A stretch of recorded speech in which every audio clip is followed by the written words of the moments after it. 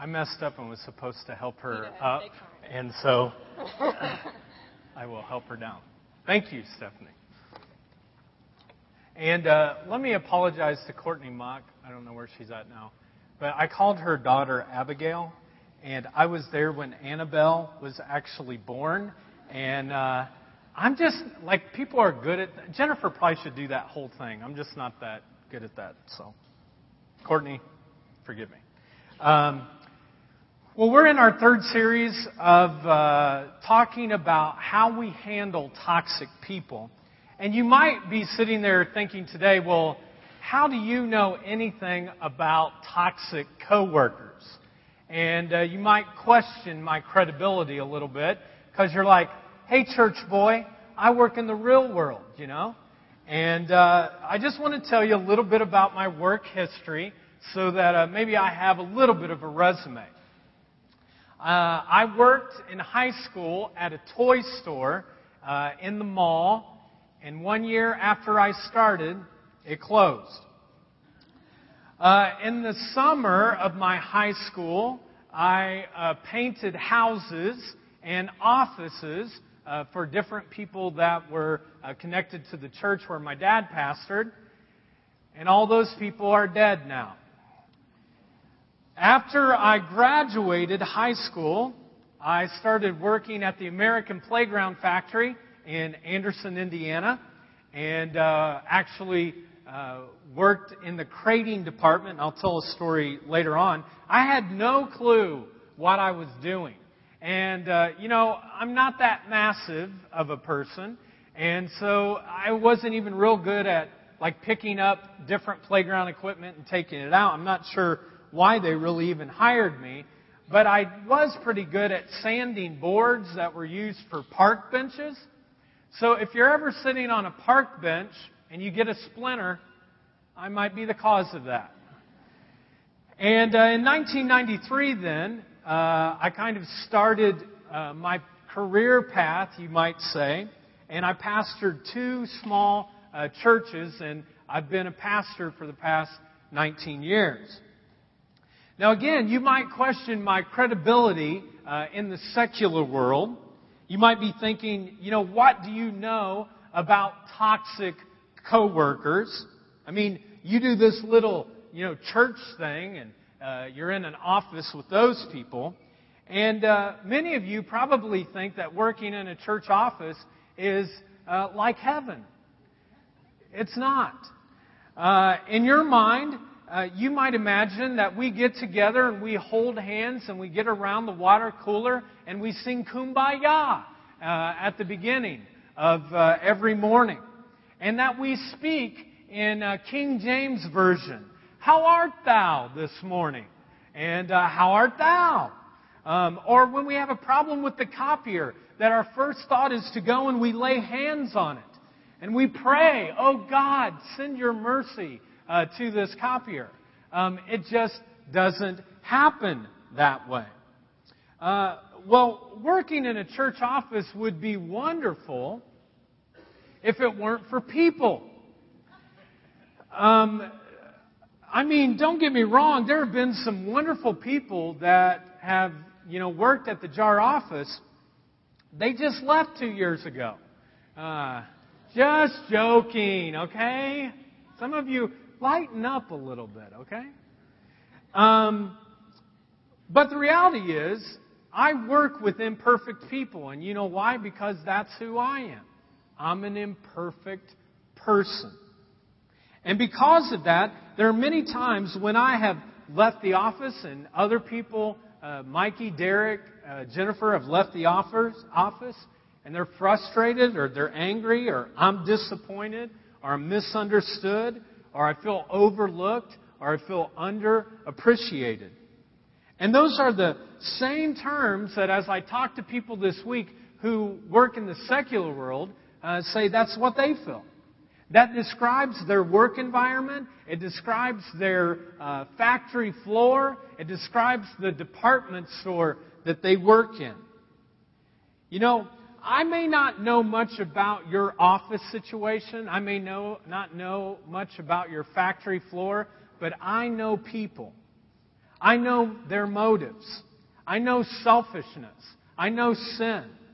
And I know that the work environment, when you're stressed to the max, it can take people to do great positive things. They feel stressed and they do wonderful things. It brings out the best in people. But I also know that sometimes the work environment can bring out the very, very worst in people as well. I know toxic people. Even if you're not in the workplace right now, and let's say that you're a stay-at-home mom, which is a huge working thing, but you're not in the secular world, or you're a student and you're studying, or you're someone who's retired, or maybe you're unemployed right now. I just want you to know that toxic people don't just stay in the workplace, but they go into neighborhoods. They teach Little League, or they coach Little League. They drive cars. They shop in stores. They sit at PTA meetings. Jennifer and I went to a movie, and there was a toxic person behind us that was chewing their popcorn, going the whole time. I had some unchristian things to think of that person, you know.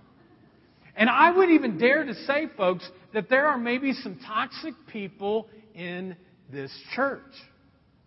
So all that to say, I may not have a lot of experience with the secular workplace, but I have tons of experience when it comes to both people in and outside of the marketplace who are toxic. Also, I know God's words. And I know that God's words are going to be very helpful as we learn how to deal with toxic people in the workplace. Now, I want to start off by saying this. You're going to raise your hand here in just a second. So I want to start off by asking you this question. When I just say the word toxic coworker, how many of you have a person's... Look at this. Some people... I don't even have to tell them. Go ahead. That's good. Raise your hand if you think of that. Okay, go ahead. Leave it raised. Keep it up. Keep it up. Okay. Okay, leave your hand continually raised if you brought that toxic person to church today. Okay?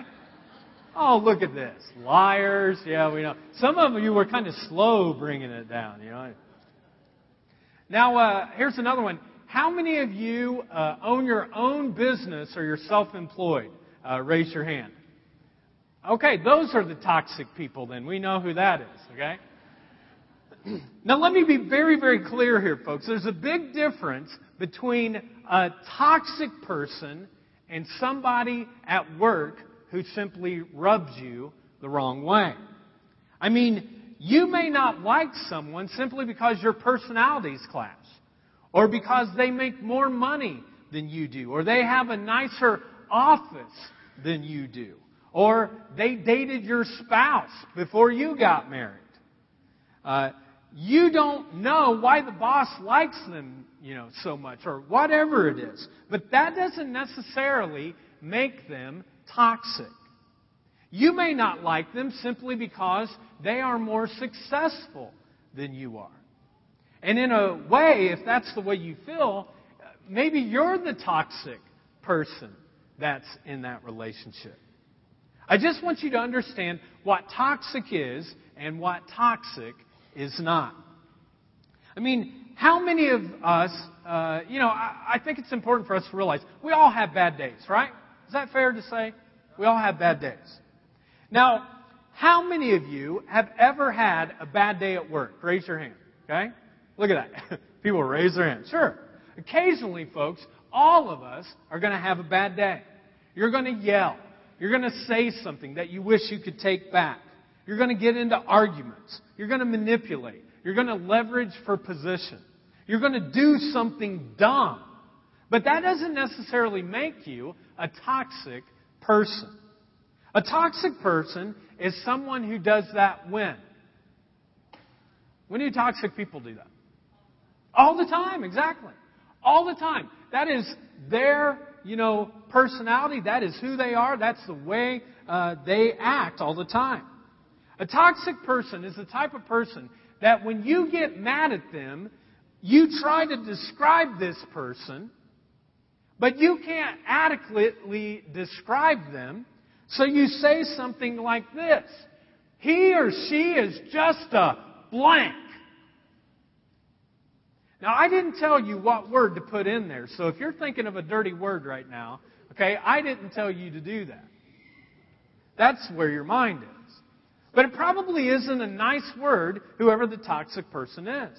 It's probably a very specific word, though, isn't it? That he or she, so-and-so, is a blank. That person is a toxic person. And every office, every factory, every single work environment that you can imagine has toxic people in it. So, this is what happens, the definition of a toxic person. A toxic person is someone who makes me feel worse about myself with every interaction. A toxic person is someone who makes me feel worse about myself with every interaction. You can fill that in your first fill in there. So when you're in a meeting with this person, or you're around the water cooler with this person, when you walk into the office, when you're leaving the office, when you're at lunch, you walk by that person and you just kind of feel like, I need a shower, because they're so de-energizing, and they are attacking, and they're disrespectful, and they're humiliating, or they humiliate you. The person comes up to you and they have an ability to just like suck the joy right out of your life. A toxic person makes you feel worse about yourself with every single interaction. You see, the toxic person, folks, isn't the stereotypical male who gets angry all the time and throws stuff and who has anger management issues. It's not the person who has a great big ego like Donald Trump, or at least hair as big as Donald Trump. A toxic person, folks, can be quiet. They can be passive-aggressive. They can kill you with their silence. They can manipulate your emotions. They can stab you in the back and do so when you're not paying attention. A lot of times, what I like to call some toxic people silent but deadly. They can be silent but deadly. Now, at this point, some of you, again, are not quite convinced, and you're thinking, okay, preacher boy, thanks a lot for telling us about this. It's easy for you to say, but I work in the real world, okay? I don't have that little nice office where the four of you sing Kumbaya together. I live in the real world, and in my workplace, it can be toxic a lot. And, I can't just jump and leave my job every single time we're dealing with a toxic person, because every work environment has toxic people in it. What I do puts food on the table, and, I just can't walk away. Now, it is true, folks, that every single work environment has toxic people connected to it. But what I want you to understand today is that we don't have to be impacted or influenced by their toxicity. And some of you are like, well, I'm not. I'm big. I'm bad. I don't let anybody push me around. I'm just tough. Ugh. Well, you're a liar if you're that way. Because toxic people hurt us all the time.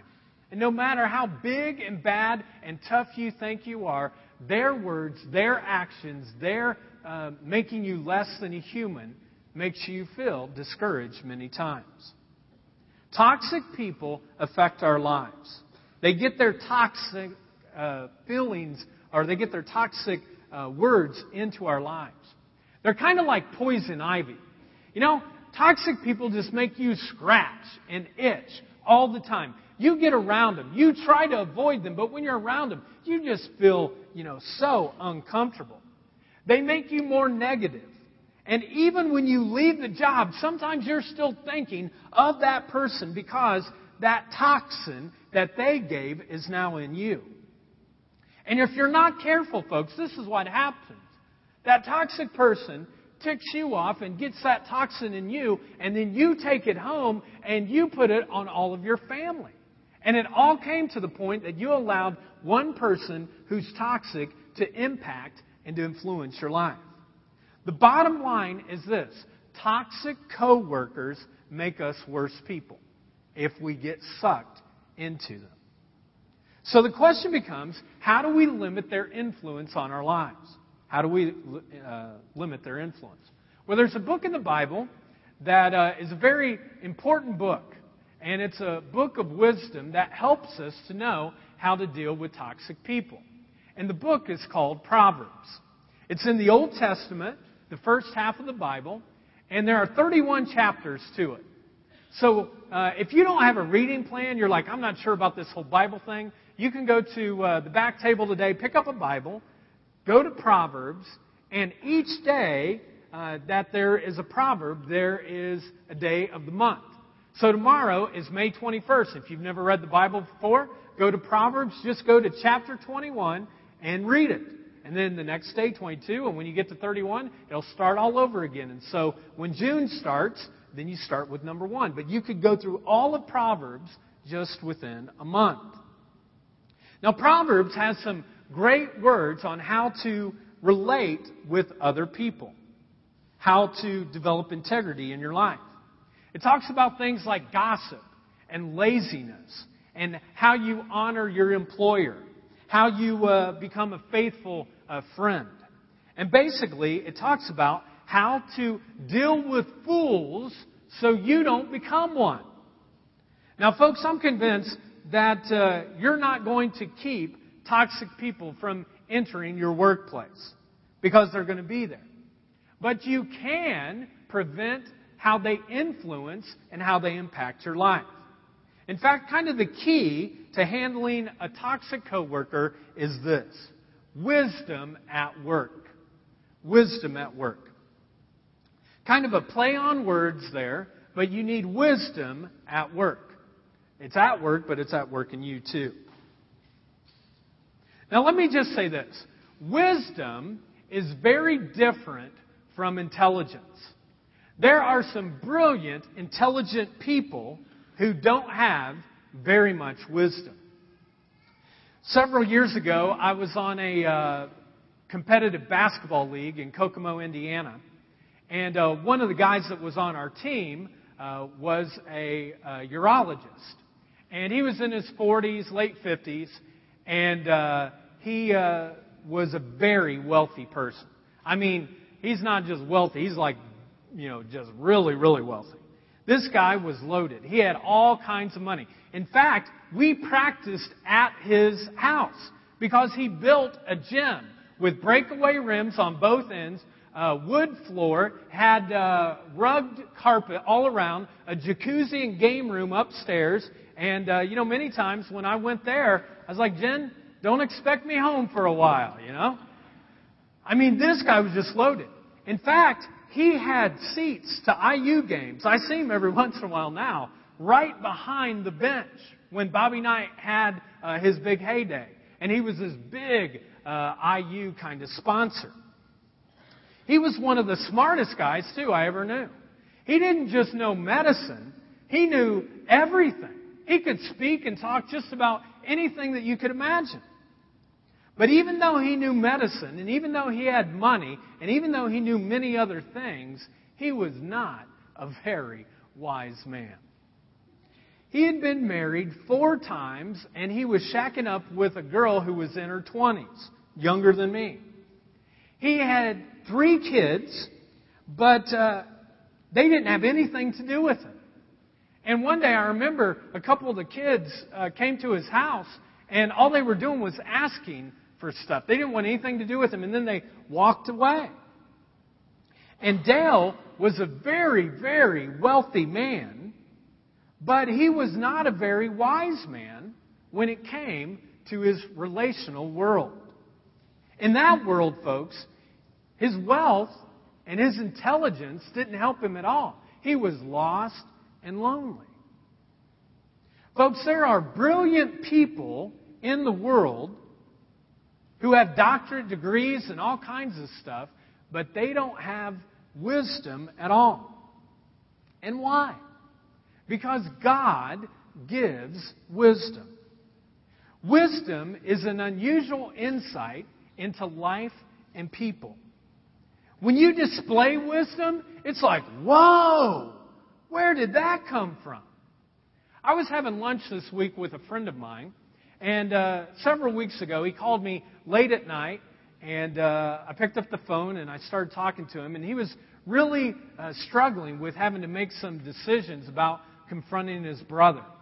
His brother had done all kinds of stuff, was messing things up in his life, and he had to confront him. And the more that I talked to him, I started realizing that part of his frustration wasn't just the issues with his brother, but it was issues with his parents, that they weren't confronting him either. And I had remembered that he had a brother who died several years ago. And as he's talking more and more about his frustration, I said, well, I don't think your parents are ever going to confront him because they've already lost one son, and they don't want to lose another one. And so regardless of how bad, how much he messes up, they will never confront him. So you're going to have to be the one that does that. And this week, we're sitting together, and he's like, that wisdom that you gave me about the fact that my parents weren't going to be the ones and that I would have to do that was so important. Now, I want you to know this, folks. I'm not smart enough to give that kind of wisdom. I am not even close enough. My wife might be, but I'm not. And there's no way I could give that. That was God's wisdom that was given to him, and he talked about how helpful it was as he confronted his brother and began reconciliation with that. Folks, wisdom is unusual and it's uncommon, but it's not inaccessible. Wisdom is accessible to every single person in this place. You don't have to be a pastor. You don't have to be a holy roller. You don't have to know every book of the Bible and pray 5 times a day. God's wisdom can come to you. You don't have to walk around and think, I could never get this wisdom. I could never have it. No, it's accessible, folks. It's unusual. It's uncommon, but it's accessible to you. The Bible says this. It'll come up on the board. Let's read it together. The Lord, that means all of us, by the way. Let's read this together. The Lord gives wisdom. Okay, how do you get wisdom? Where does it come from? The Lord. It comes from God. And here's the key to wisdom. That wisdom is unusual insight into people and into life. And it's very, very accessible to all of us. Here's kind of a synopsis of wisdom. Proverbs chapter 9 says this: wisdom will multiply your days and add years to your life. If you become wise, you will be the one to benefit. If you scorn wisdom, you will be the one to suffer. So why is wisdom important? This is kind of the next fill-in for you. Why is wisdom important? Because the lack of wisdom leads to nowhere. In fact, the Bible says a person without wisdom is a fool. The way that you become foolish is you don't go to God and ask Him for wisdom. So the lack of wisdom leads to nowhere, but gaining wisdom leads everywhere. The lack of wisdom leads to nowhere, but the gaining of wisdom leads to everywhere. Now let's talk a little bit about this gaining of wisdom for the rest of our time together. How do we put that kind of wisdom into work? I mean, how do we become wise when we're around our coworkers and in our workplace? Well, the first thing is this. Wisdom at work requires me to recognize the bigger issues at work. Wisdom at work requires me to recognize the bigger issues at work. So you've got to recognize them. Now, when I refer to at work, I'm not just talking about your work office or your factory floor. I'm talking about all the work that you do in your life. So when you go home, your neighbors that you encounter, your family, your friends, your neighborhood, the entire community, the world. Now, if you were here last week, you'll remember, and I'd encourage you to pick up the CDs if you can't. They're free, but you can pick them up. I talked last week about toxic family members. And you've got to realize, folks, that you cannot control and you cannot change people. Those are big issues with toxic family members. And in the same way, when you step into the workplace, folks, you've got to realize that there are three things actually, that you need to remember. First of all is this: I can't control people. People that are in your workplace, folks, you can't control. And if you think you can control them, you're going to be sorely disappointed. The second thing is, I can't change people. You can't control people. You can't change people. The only person that you can change is the person that's sitting in your chair.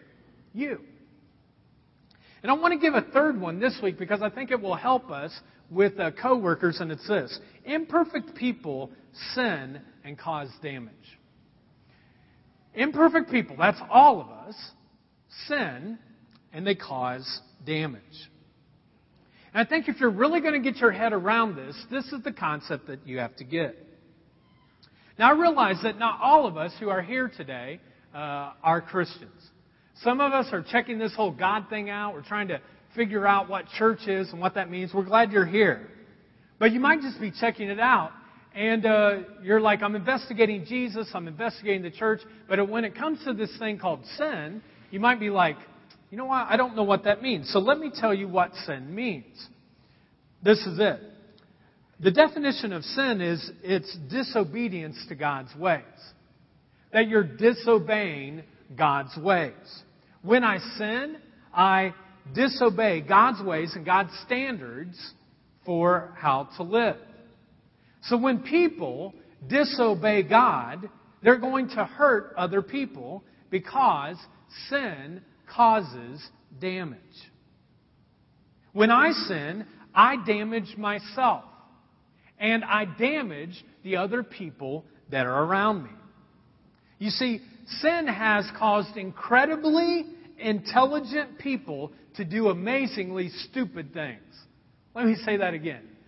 Sin has caused incredibly intelligent people to do some amazingly stupid things. Because of this reality, then, I'm never surprised, folks, when people are hurtful. I'm not surprised when people are selfish. I'm not surprised when they're mean-spirited or political. I'm not surprised when they're trying to use leverage to get possession. That doesn't surprise me whatsoever. Because no behavior who lives like that should realize that it's not going to come out. That is just the depravity of sin. That's what sin does. Several years ago, I had our neighbors, their daughter was getting ready for driver's ed. And they just couldn't deal with taking her out in the car. They tried, couldn't do it. And so the dad and the stepmom actually came down, because we didn't have kids at that time. They're like, would you go and teach her how to drive? And we're standing there, I'm like, you mean Jennifer, right? And they're like, no, would you? And I was like, okay, I guess I can do that. And so Amber and I started driving together. Now, I wish I had that brake pedal, on the other side, because there were some close calls. In my car, by the way, too, They didn't offer up their car. And what happened was I taught her how to drive, and she taught me patience, a lot of patience. Now, I wanted to get one theory across to her as I was teaching her how to drive. And I kind of told her, I said, every time you get behind the wheel, every time that you're driving and you look out and you see these other drivers, just imagine in your head that they are terrible drivers. Worst kind of drivers you can imagine. If you view everybody else as a terrible driver, you're going to do okay. Because then, when people cut you off, when people stop in front of you, when they run red lights, when they almost swerve and hit you, kind of like my wife Jennifer does, Amber, sometimes, you're not going to be surprised. It changes your perspective on how to respond. So when someone cuts you off and they flip you off, don't get mad. Just sit there and think, they're saying I'm the number one person in their life right now, I'm number one. I'm number one. Now take that same principle, folks, and let's take it into the workplace. When someone treats you less than human, don't get mad. You should feel sad. You should feel sad for that person because sin has crept into their life and now they're giving it to you. And toxic people are toxic because they've been hurt so bad. I've said it so often. Hurt people hurt people. They've been hurt and now they want you to be hurt. So the only thing they know how to do is to spill out this hurt, this disobedience, this sin to others. And it's not only hurting them, but it's hurting you. Because they're trapped in their sin, but they're being trapped and you're getting sucked into it. In fact, this is what the Bible says. Evil people are trapped by sin. Now, I realize that not every single person here is a Christian. But those of you who are followers of Christ, I want to tell you one of the things that you mess up in bigger than anything else when it comes to your life as a Christian. And it's this. You try to have the same expectations for non-Christians as you do Christians. You expect people to act like you or to act like a Christian should, and they're not going to do it. As I shared earlier, one of my first jobs in the work world was at the American Playground Factory. I was in the crating department, and we crated up the slides and all the things that were shipped out. And the foreman of that plant was named Victor Woolley. And we called him Victo, along with some other words, but I won't share those. And Victo was a pretty nice guy to me until one day in 1993.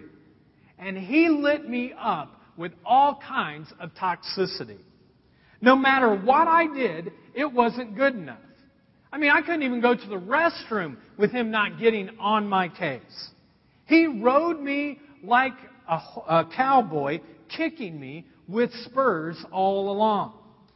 And on Monday afternoon, I just didn't think it could get any worse than it did. He changed my name. He started calling me SOB. And that was not son of John Bunch, okay? And he said, you're not cutting right. You're not drilling right. You're not hammering right. Tuesday, the same thing.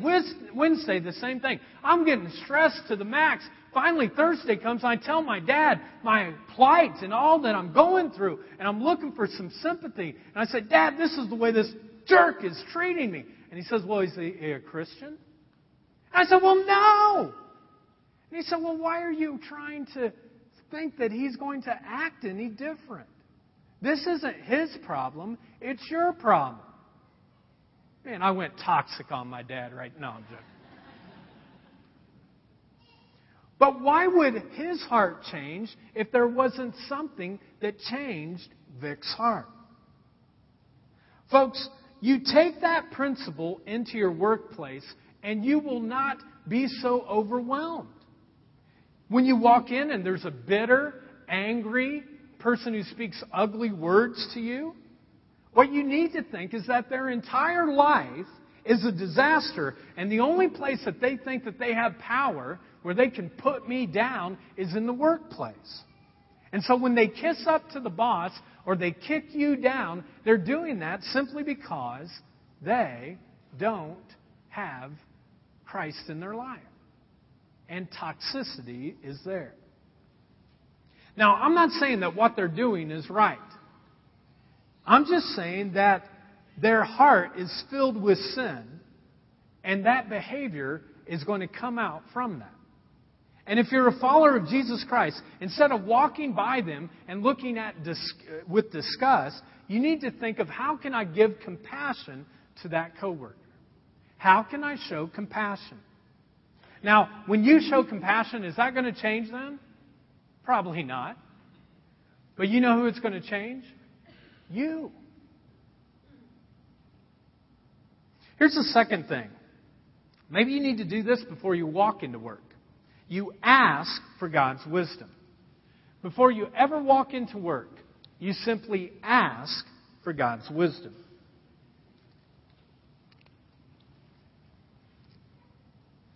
Let's read this next proverb together. It'll come up on the screen. So you ask for God's wisdom. Let's read this. Getting wisdom is the most important thing you can do. If you prize wisdom, she will exalt you. Embrace her, and she will honor you. Prior to even stepping into work, you simply put some time to ask for God's wisdom. I don't care if it's early in the morning. I don't care if it's on the way to work. I don't care if it's in your car. I don't care if it's when you're putting your makeup on, ladies, while you're in the parking lot. I don't care, guys, if it's picking your nose while you're in the parking lot figuring things out. You know, men and women do things differently in parked cars. I really don't care, but this is what I care about. Before you enter into the workplace, you simply ask for God's wisdom. You respond with God's wisdom to that toxic person through God's power. Because the reality is, you are going to be approached by that toxic person. Whether it's at the water cooler, at lunch, wherever, they're going to approach you. And you can respond by becoming toxic and going off on them, or you can respond with God's wisdom and His love. And the choice really is up to you. The next thing that wisdom at work requires is to avoid toxic open doors. You have to avoid the toxic open doors. Toxic people, folks, know how to get underneath your skin. They know how to get to you. They know how to tick you off. They know how to press your buttons. Now, the way that you avoid that door is you simply identify that. The problem is, for many of you, you're working with people who are toxic, but you haven't kind of identified that. You know what? Yep, they're toxic. I'm just not going to get overwhelmed by it anymore. I'm not going to let them consume me. I'm not going to let them suck anything out of me. But they open these doors, and what happens is sometimes you're just foolish enough and blind enough to walk through into their door. Let me give you an example. They open the door by attacking you. Now, when they attack you, what do they want you to do? Attack back. Fight back. They open the door and they bring up some argument. What do they want you to do? They want you to argue back. And maybe the biggest one of all, they open the door of gossip, which you think, oh, that's not so bad. And it's so much of a temptation that you just walk right through the door and you get all into that. You see, one of the greatest temptations we have with gossip is that we want to be in the know. How many of you like to be in the know at work? Raise your hand. I don't think I said that loud enough. Let me say that again. How many of you at work, let me say a little bit louder. How many of you at work like to be in the know? Raise your hand. Okay. Most of us do. I do. You know, every once in a while, the other three, it's a small office, but the other three will be talking about something. And I'll be like, I wish I knew what that was, you know? Or, why didn't they invite me out to eat? You know, they went out to eat, but they didn't invite me. I mean, I can, do that because I like to be in the know. And gossip is basically that. You want to be in the know. And yet, let me remind you what the Bible says about gossip. It says this. The mouths of fools are their ruin. Their lips get them into trouble. What dainty morsel rumors are, but they sink deep into one's heart. You see, folks, don't fall into the trap of gossip, because it can cause great pain not only to you but to others, and it can destroy your spirit. Now, I realize that the temptation when a toxic person opens that door, it's so easy to walk through. But remember these practical words from the Bible. Another proverb. Do not do as the wicked do or follow the path of evildoers. Avoid their haunts. Turn away and go somewhere else, for evil people cannot sleep until they have done their evil deed for the day. They cannot rest unless they have caused someone to stumble. And then specifically in Proverbs chapter 1, it says this, My child, if sinners entice you, turn your back on them. In other words, when they open the door, close the door. Walk away from the door. Turn your back on the door. Here's the key. That when they open the door, don't walk in, ask for wisdom. And God will point out to you, well, this is a door you really shouldn't go into.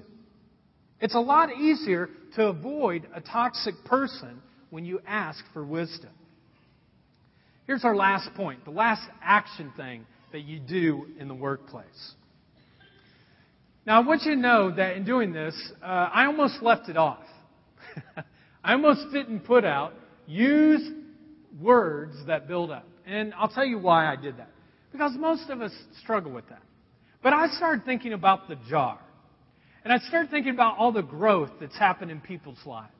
I thought about the changes that happen. I thought, you know what? I think these people like challenges. I think they like to be challenged so that they grow and they do something more. And so, you use words that build up. There is so much in the book of Proverbs that talks about our language. In fact, at the bottom of your outline, there's some scriptures that you can look at this week on language and gossip. Other scriptures in Proverbs that I couldn't get to.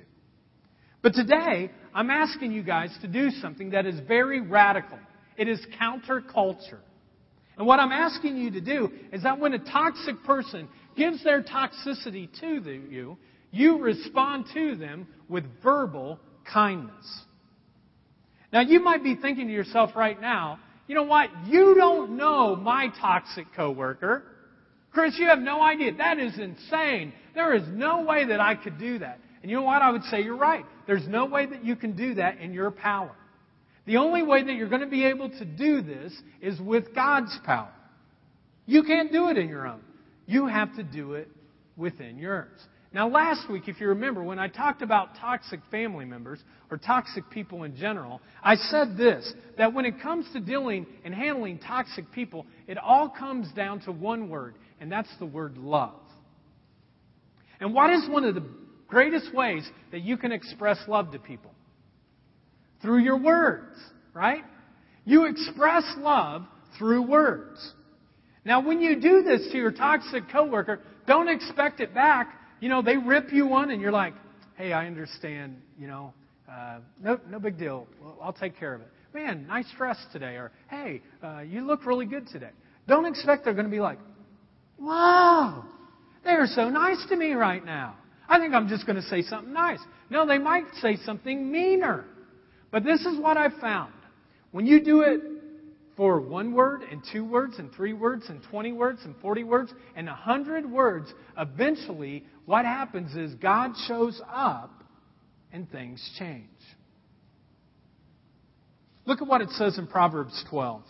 The words of the wicked are like murderous ambush, but the words of the godly save lives. Can you imagine that? That God is actually going to give you words that could save other people's lives. You could save them from their sin just by the words that God gives to you.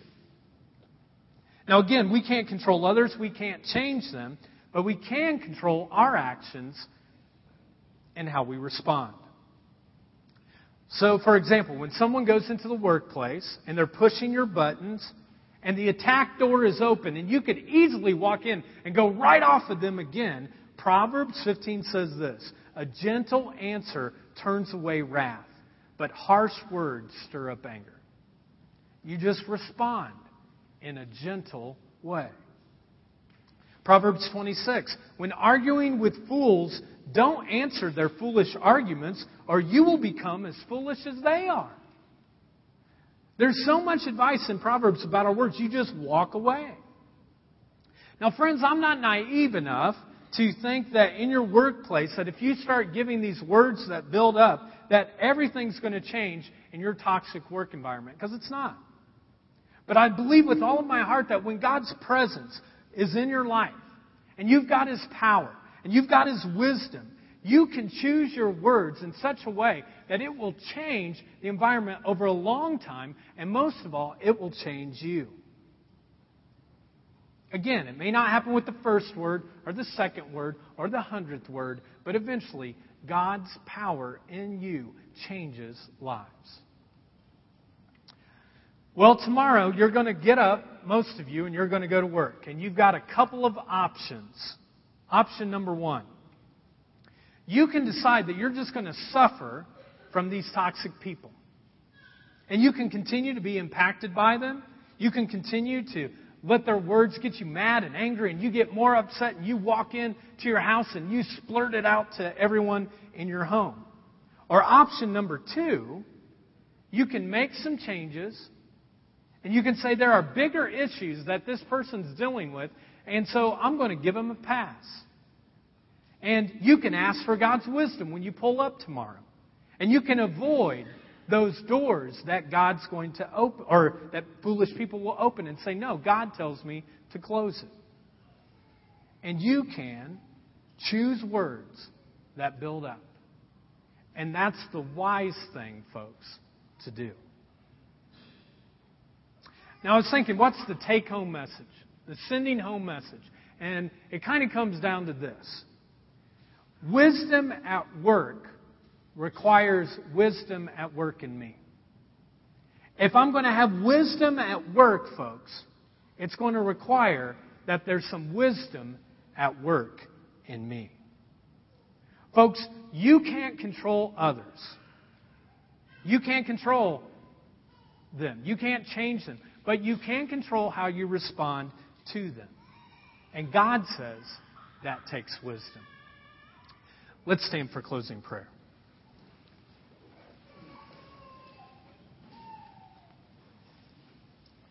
And if you would like prayer for anything, our prayer team will be up here, and they'd be more than willing to pray with you. And we're going to begin a prayer. All of you can lead today, and you can say, you know what, I prayed out loud in church today. Because we're going to do that. There's going to be a scripture that comes up on the screen, and we're going to read this for the beginning of our prayer. And there it is. Okay, let's read this together at the beginning of our prayer. And let's personalize it.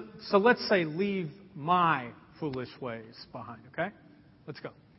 Leave my foolish ways behind and begin to live. Learn how to be wise. God, we want your wisdom in our life.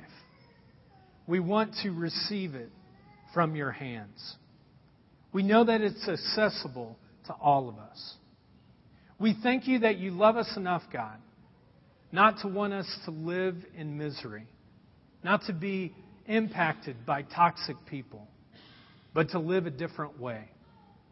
God, I pray that each of us, as we go into our work tomorrow, that God, thank you that you'll be with us and you'll walk with us, and we can receive your love as we go through our day. That the love that you have for us, God, is not based upon our work. It's not based upon how much money we have. Your love for us is not based upon the past. But your love, God, is based upon the fact that you created us and you want a relationship with us. Thank you, God, that you forgive us of our sins and set us free so that we can reach out and use words that build up others, even if they are toxic towards us. Help us to do that. With your wisdom, we pray. In Jesus' name, amen. Have a great week and know that you're loved in this place.